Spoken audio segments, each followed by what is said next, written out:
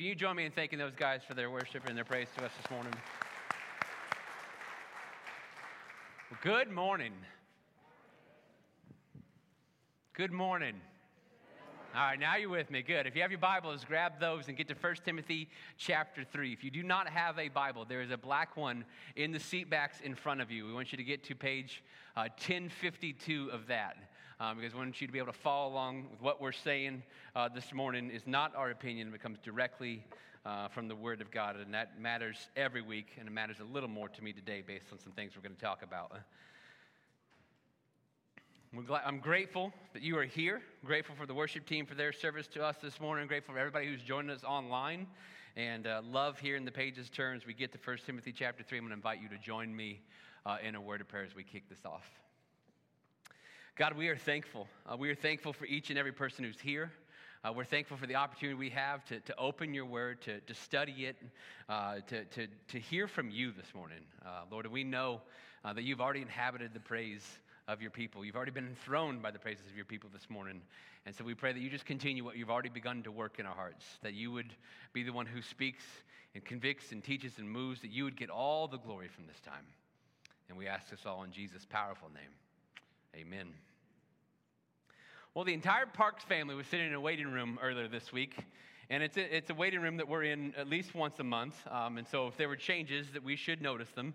And the way we were sitting, Corinne was in one chair, our 9-year-old Gemma was between us, and then I was sitting on the other side of Gemma. And on the wall, there was a framed painting of a butterfly.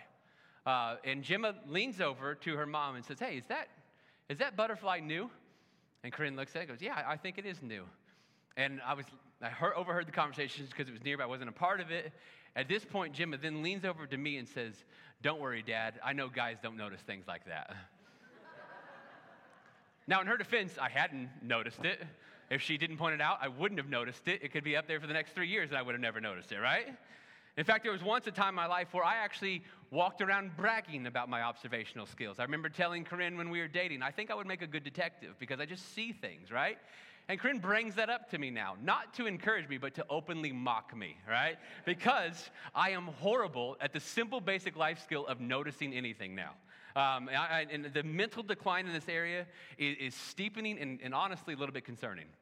There's an Office episode where Creed is eating an apple, and they take bets among themselves. If they switch it out for potato, will he notice? And of course, they switch it out, and he eats the potato and just goes on with life. I used to laugh at that. Now I just see a concerning picture of my future, okay?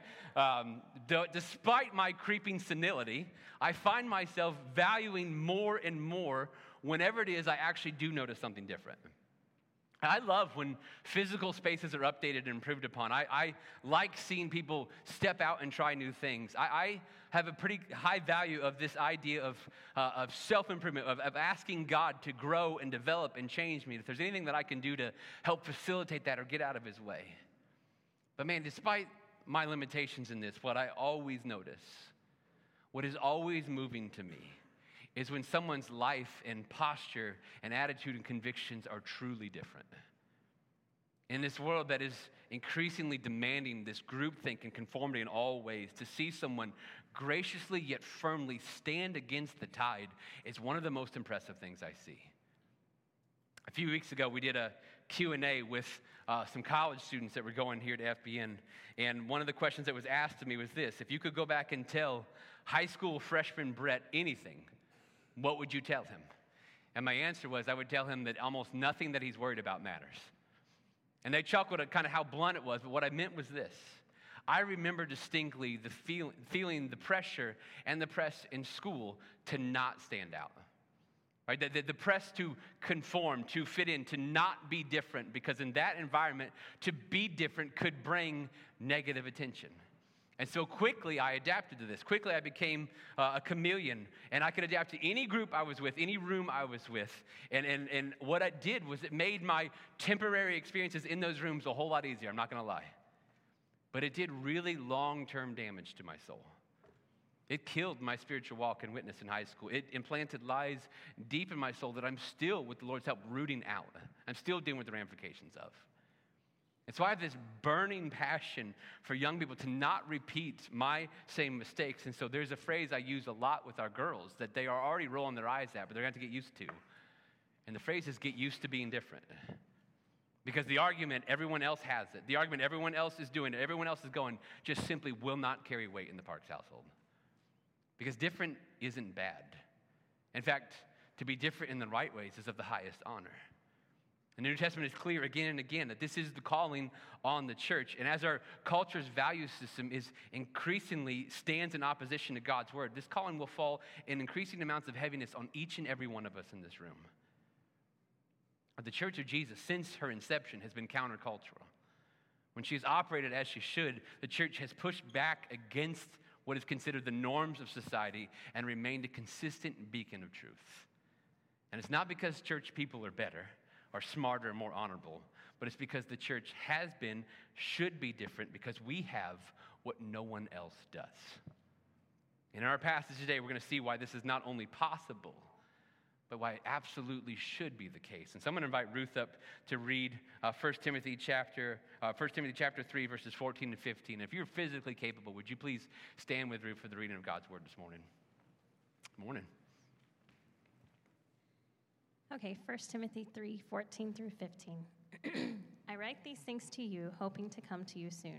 But if I should be delayed, I have written so that you will know how people ought to conduct themselves in God's household, which is the church of the living God, the pillar and foundation of truth. Thank you, Ruth. You guys can have a seat. Please keep your Bibles open right there, because those are the two verses we're going to be unpacking today. If you've been with us, you know that we as a church are going through this book of 1 Timothy. We've been in it for several months already.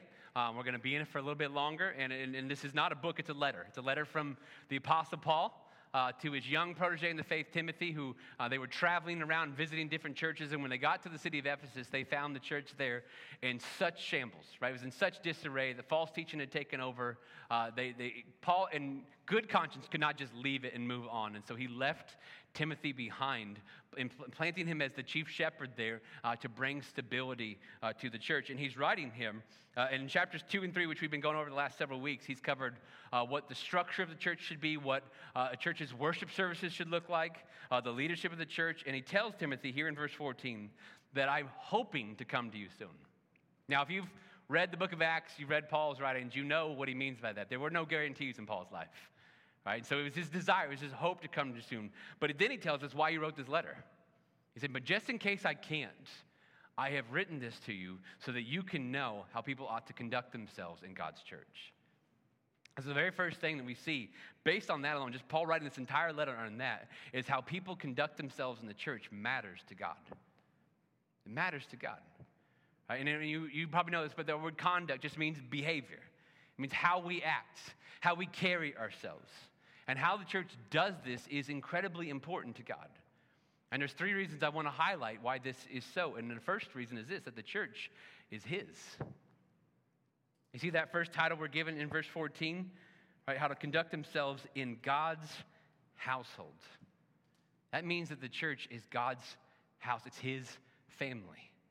We who are in Jesus and therefore in the church are children of God. And isn't that amazing?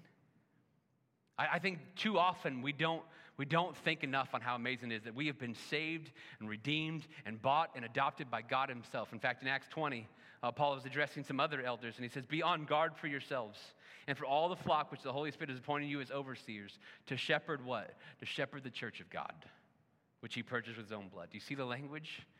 It's the church of God, right? Not the church of Brett, not the church of Josh, not the church of Travis. It's the church of God. We are his, okay? At 1 Timothy, we're God's household. And so FBN and every other church belong first and foremost to God. He is our Father, he is our Lord, and our authority and our King. And so, of course, it will matter to him how it is that we conduct ourselves.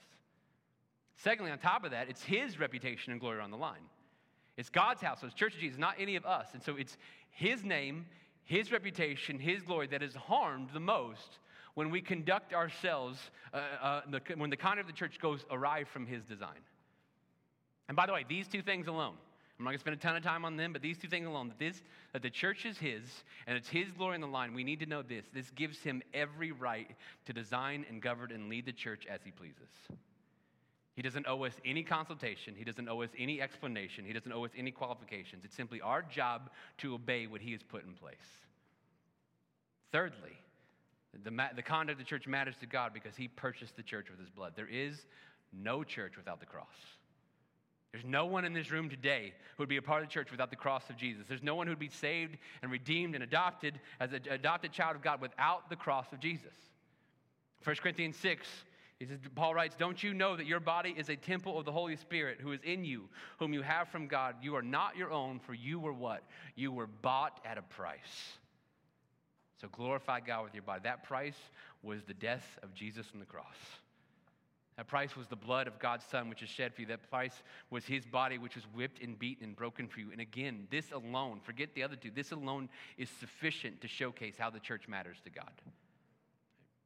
I'm assuming there's some homeowners in here today, right? You guys own your own home. And I'm assuming that there's a difference between the way that you treat your home and then the way that you would treat, say, a styrofoam plate, right? And the difference is directly related to cost. The difference is directly related to the investment you made in each. You might throw a styrofoam plate away after one use. Hopefully you don't do that with your house. Okay? God's care and attention to his church is directly related to the cost and investment that he made into us, which was the life of his own Son. Secondly, we see here the church is to be set apart. Now, the concept of something being set apart is a biblical concept. Something that is set apart is holy, it's consecrated, it's protected. You know what it is? It's different. It's just different. It's a good different. And this calling very much falls squarely onto the church. Romans chapter 12, verse 2 says this: "Do not be conformed to this age." You know what it means by saying that? Don't just look like everybody else looks. Don't just live like everyone else lives. Don't just line up with conformity to this age, this culture, but instead what? Be transformed by the renewing of your mind so that you may discern what is the good, pleasing, and perfect will of God. That is the Bible telling us that we can know God's will by not conforming to the ways of this world, but instead by being transformed, which means to be changed, to be different. 1 Peter 1, the calling gets even higher. "But as the one who called you is holy, you also are to be holy in all your conduct." There's that word again. "For it is written, be holy because I am holy." And do you realize how high that standard is? Now, obviously, this is a very high calling, okay? It's inspiring, yes. Daunting, overwhelming, also yes. And so why does the New Testament lift this up as a call? Why can we even claim that it's possible to pursue this and strive for this? Well, it's possible to pursue this and strive for this because there are two things the Church of Jesus has that nobody else does. And we see both of them right here in our passage this morning. And the first is this, that our identity is secure in Jesus Christ. I really don't believe that we are sufficiently blown away by the title we're given here. That we are called God's household.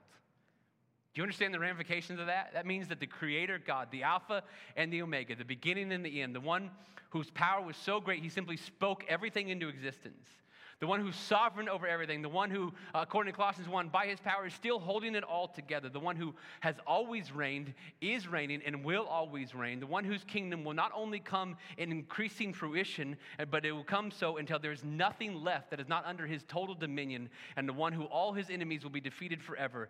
That God calls us, his church, his children. That God says, "You are my sons and daughters. You're in my household forever." If that God is for us, whoever can stand against us? That means there's no amount of loss, there's no amount of criticism, there's no amount of harm or injustice or injury or attack or more that will ever change who I am in Jesus Christ. And that's a game changer because the entire world is desperately looking for identity. And they're trying to find it in their ideologies, and they're trying to find it in their political parties, they're trying to find it in their causes, and their sports teams, and their career, and their money and possessions, and more. And every single one of those things they're trying to find identity in can fail them and be taken from them today. But if you're in Jesus Christ this morning, he is yours, and you are his forever. And if you're here today, and you're not yet a child of his, that is what is offered to you today. You exist this morning. We are all sinners who've fallen short of God's perfect standard. And because of that, we can never hope to approach God. We can never hope to earn eternal life into heaven. And that is why God sent his son, Jesus, to take on our form, to walk in our weaknesses, to walk in our limitations, to feel our temptations, and yet he never sinned.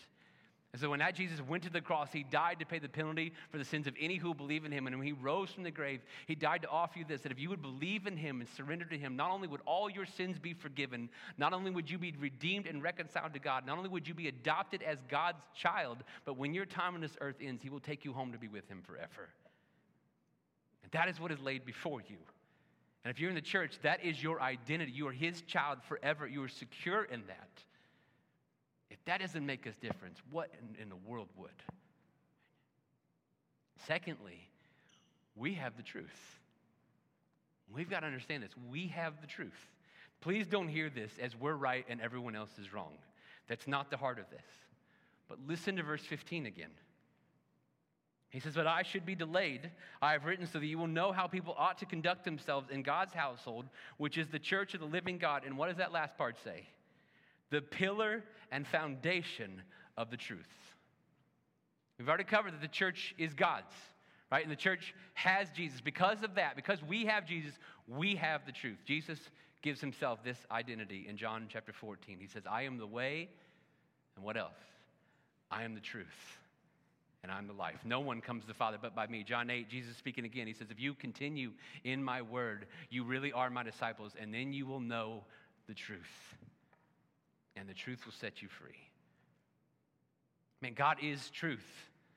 God is the originator of truth. He's the creator of truth. All truth finds its start in him. He is the foundation, sustainer, protector, and proclaimer of truth. All truth starts with God. And so in the church, when we get Jesus, we get the truth. Yes, we get hope. Yes, we get faith. But you need to understand, we don't get false hope and we don't get illogical faith because Jesus is the truth. And therefore, we can know it. 1 John 5 says this.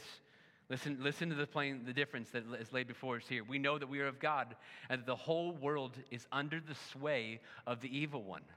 And we know that the Son of God has come and given us understanding so that we may know the true one. We are in the true one, that is in his Son, Jesus Christ. He is the true God and eternal life." Do you see the difference there? Right? It says plainly that the whole world exists under the sway of the evil one. Under the influence of the evil one, who Jesus calls the father of lies. And all in the church, right, know the true one. And because we are in the true one. And so we have understanding from God, we can know truth. And by the way, these two things, having a secure identity that cannot be taken away from you and having the truth, they need to be absolute game changers because they are. They need to result in us shaping our lives around these realities. They need to result in there being something different about us. And more on that in a minute. But third thing that we see in this passage is that the church must both protect and proclaim the truth.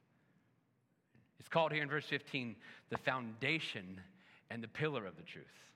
That word foundation, it's also translated buttress in some of your translations. It means in the ground. The word means a support, to make stable and steady.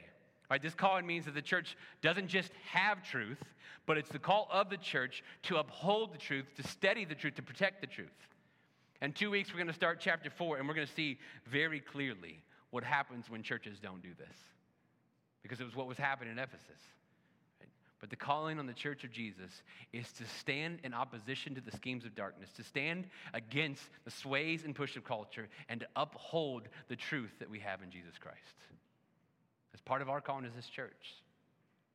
Secondly, this pillar image, that'd be a strong one for Timothy. Because Timothy was serving in Ephesus. In the center of Ephesus, there was a temple that was built to the false goddess Diana, and they lined it with 127 pillars. This temple was designed to proclaim Diana's supposed supremacy to Ephesus, and they put the pillars on the outside to draw eyes to the temple, to get people to notice it, to get people to see it. And that, Paul says, is what the church is to do with the truth of Jesus. That we are to proclaim it. We are to put it up on a pedestal. We are to draw eyes to it because there's nothing more true. There's nothing more life-altering than the important truth of Jesus' gospel. The truth that everyone is a sinner in desperate need of grace and that they're on their way to hell forever. And in Jesus Christ and in Jesus Christ alone, they can be saved and they can be forgiven and they can be granted eternal life in heaven. There is nothing bigger than that. And so it must be proclaimed by those who've been saved by Jesus when it's popular and when it's not, when it's convenient and when it's not, when it's safe and when it's not, and when it's accepted by culture and when it isn't. Because every single one of us who are in Christ know the truth of the gospel because someone was faithful to proclaim it to us. And so we must do the same for many others. Now listen, the church is unique in that our identity is secure, and that we have the truth in Jesus and his word. So what do we do with this? Man, honestly, I've been wrestling with this all week because honestly, there are dozens of good ways to respond to this. Because those two things change and affect so much. A couple are blatantly obvious. We should obey. Right? As a church, we should line up with God's design for his church. As individuals, we should strive to line up with his calling on our lives. At second, we must protect and proclaim truth. Right? Regardless of what is accepted and what isn't, FBN must be a place that guards and keeps the clear truth of God's word and the gospel of Jesus. We must proclaim it in our services. We must proclaim it in our lives, in our conversations, even in our actions and decisions and attitudes. And it's more in general, I'll admit that. But that's really where I want to land this. Because it's an idea that I just can't shake. It's been in my head for a couple weeks. And the idea is simply this, is to get used to different. And here's what I mean by this. If the Church of Jesus has what no one else has, then our uniqueness should not stop there. We should be different and in increasing numbers of ways. Because the call of Jesus Christ on your life when you became his child is not a cleaned up and calmed down, more PG or G-rated version of your previous life. That's not why Jesus saved you. The call on your life is not a PG-rated version of everyone else's life either. The call on you is to be different and to be transformed in every way into his likeness. And there's seeming more evidence to me that a majority of American Christians just simply aren't different enough. That the way we make decisions, the way we count and measure success, the way that we view the world and others, it's just the same as everybody else, with maybe a little less swearing and a little less drink and a little more church. And Craig Groeschel calls these Christian atheists, that their belief in God has changed so little about their life that if they stop believing tomorrow, it'd be really hard to notice much difference. And man, that's not our hope for you, FBN. That is not what you are called to in God's word. It's not what you are called to in Jesus, because we are God's household. Our identity is secure. We have truth, so be different. And be so much so that you get used to it. The question I want to lay before you this morning is this: where have you just simply gotten used to and gotten in the rhythm of just being normal? Or to borrow a phrase from Paul, where have you conformed to the patterns of this age and this world? Normal people put way too much of their hope and identity in their money and their possessions. Normal people define their sexual ethics by what they want to do. Normal people just give away this incredibly valuable commodity of time flippantly to pursuits that aren't of the highest aim. Normal people push and drive their children to succeed in things that don't ultimately matter and then ignore the things that do. Normal people are prone to groupthink and conformity and just fall in the way of the crowd. Normal people, regardless of what faith they claim, live mostly for themselves. Beyond that, you should know normal Christians don't have a consistent spiritual conversations with their children. Normal Christians barely have daily engagement with the word, little at all. Normal Christians elevate personal preferences over the mission of the church. Normal Christians have financial goals that don't look any different than non-Christians. Normal Christians rarely share their faith. Normal Christians spend most of their energy in their spiritual walk in maintenance mode, just protecting their own faith and never investing in others. Normal Christians make reasonable plans and set reasonable goals and never take a spiritual risk where they need God to come through for them. That's what normal Christians do. But you need to know that God, throughout the history of the church, has not delighted in using normal Christians. He's not delighted in using Christian chameleons or Christian atheists. It's not the first tool he grabs, which is why the calling on your life is not to be normal. It's to be different.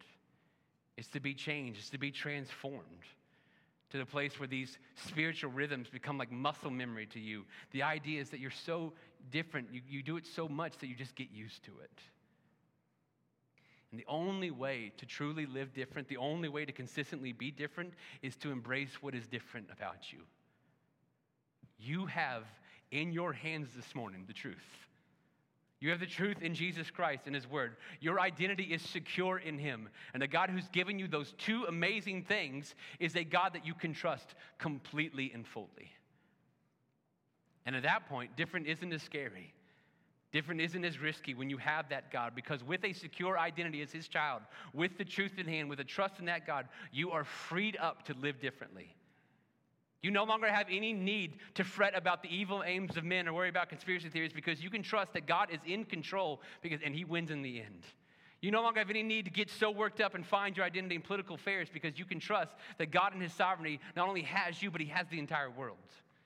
You no longer have any need to get lost, to lose all hope in the midst of suffering, because you can trust that your good God will bring good out of it, and eventually he'll bring you home to be with him forever. You have no need to try and make complete sense of what he's asking of you or doing in your life, because you can trust that he will cover you and he is for you.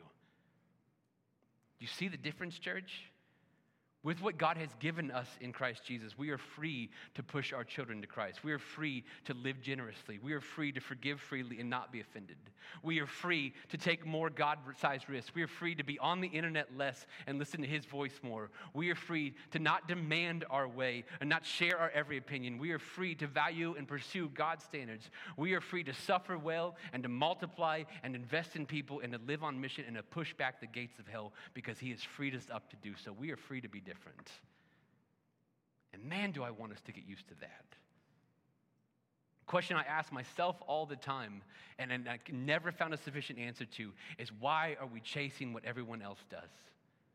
Why are we making decisions and scheduling our lives like everybody else does? Why are we just as worked up and just as angry and just as fearful and just as worried and just as skeptical and just as on edge as everyone else is? We have the truth and our identity is secure. Let us ask the Lord to center us on him, to root us in our identity as his children, to saturate us with his truth, so that we don't live a life that is just simply moderately cleaned up, but instead we live a life that has been transformed and changed and different, all for the glory of our King. Let's pray.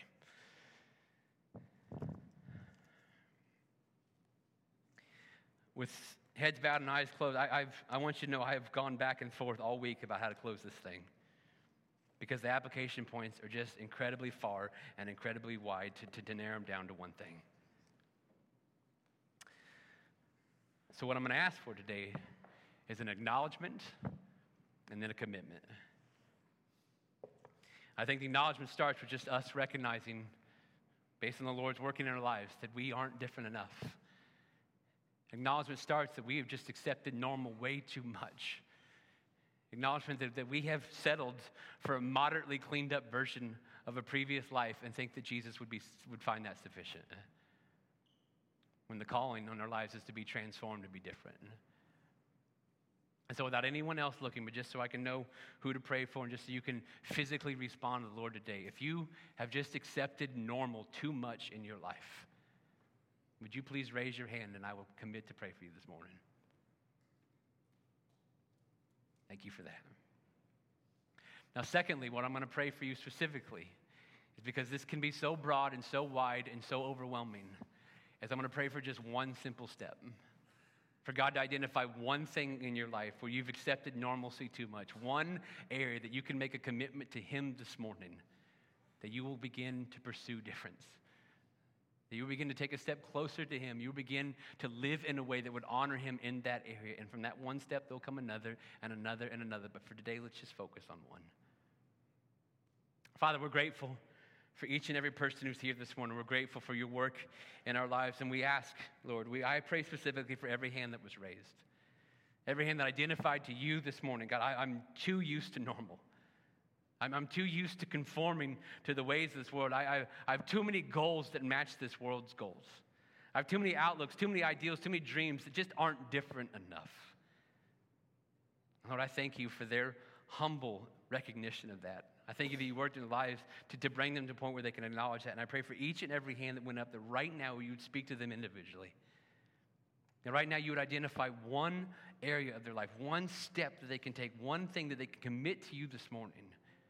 That they will begin to pursue difference. They will begin to pursue transformation. And Lord, as you identify that, I pray that they would surrender it to the cross of Jesus this morning. They would repent of it. They would find your grace and your forgiveness wash over them anew. And that we could all leave this place fully trusting And the God who has saved us, the God who redeems us, the God who has secured our identities, and the God who has given us his truth. That we might embrace, that we might live out, that we might get used to different for the glory of Jesus. And we ask this all in his powerful name. Amen.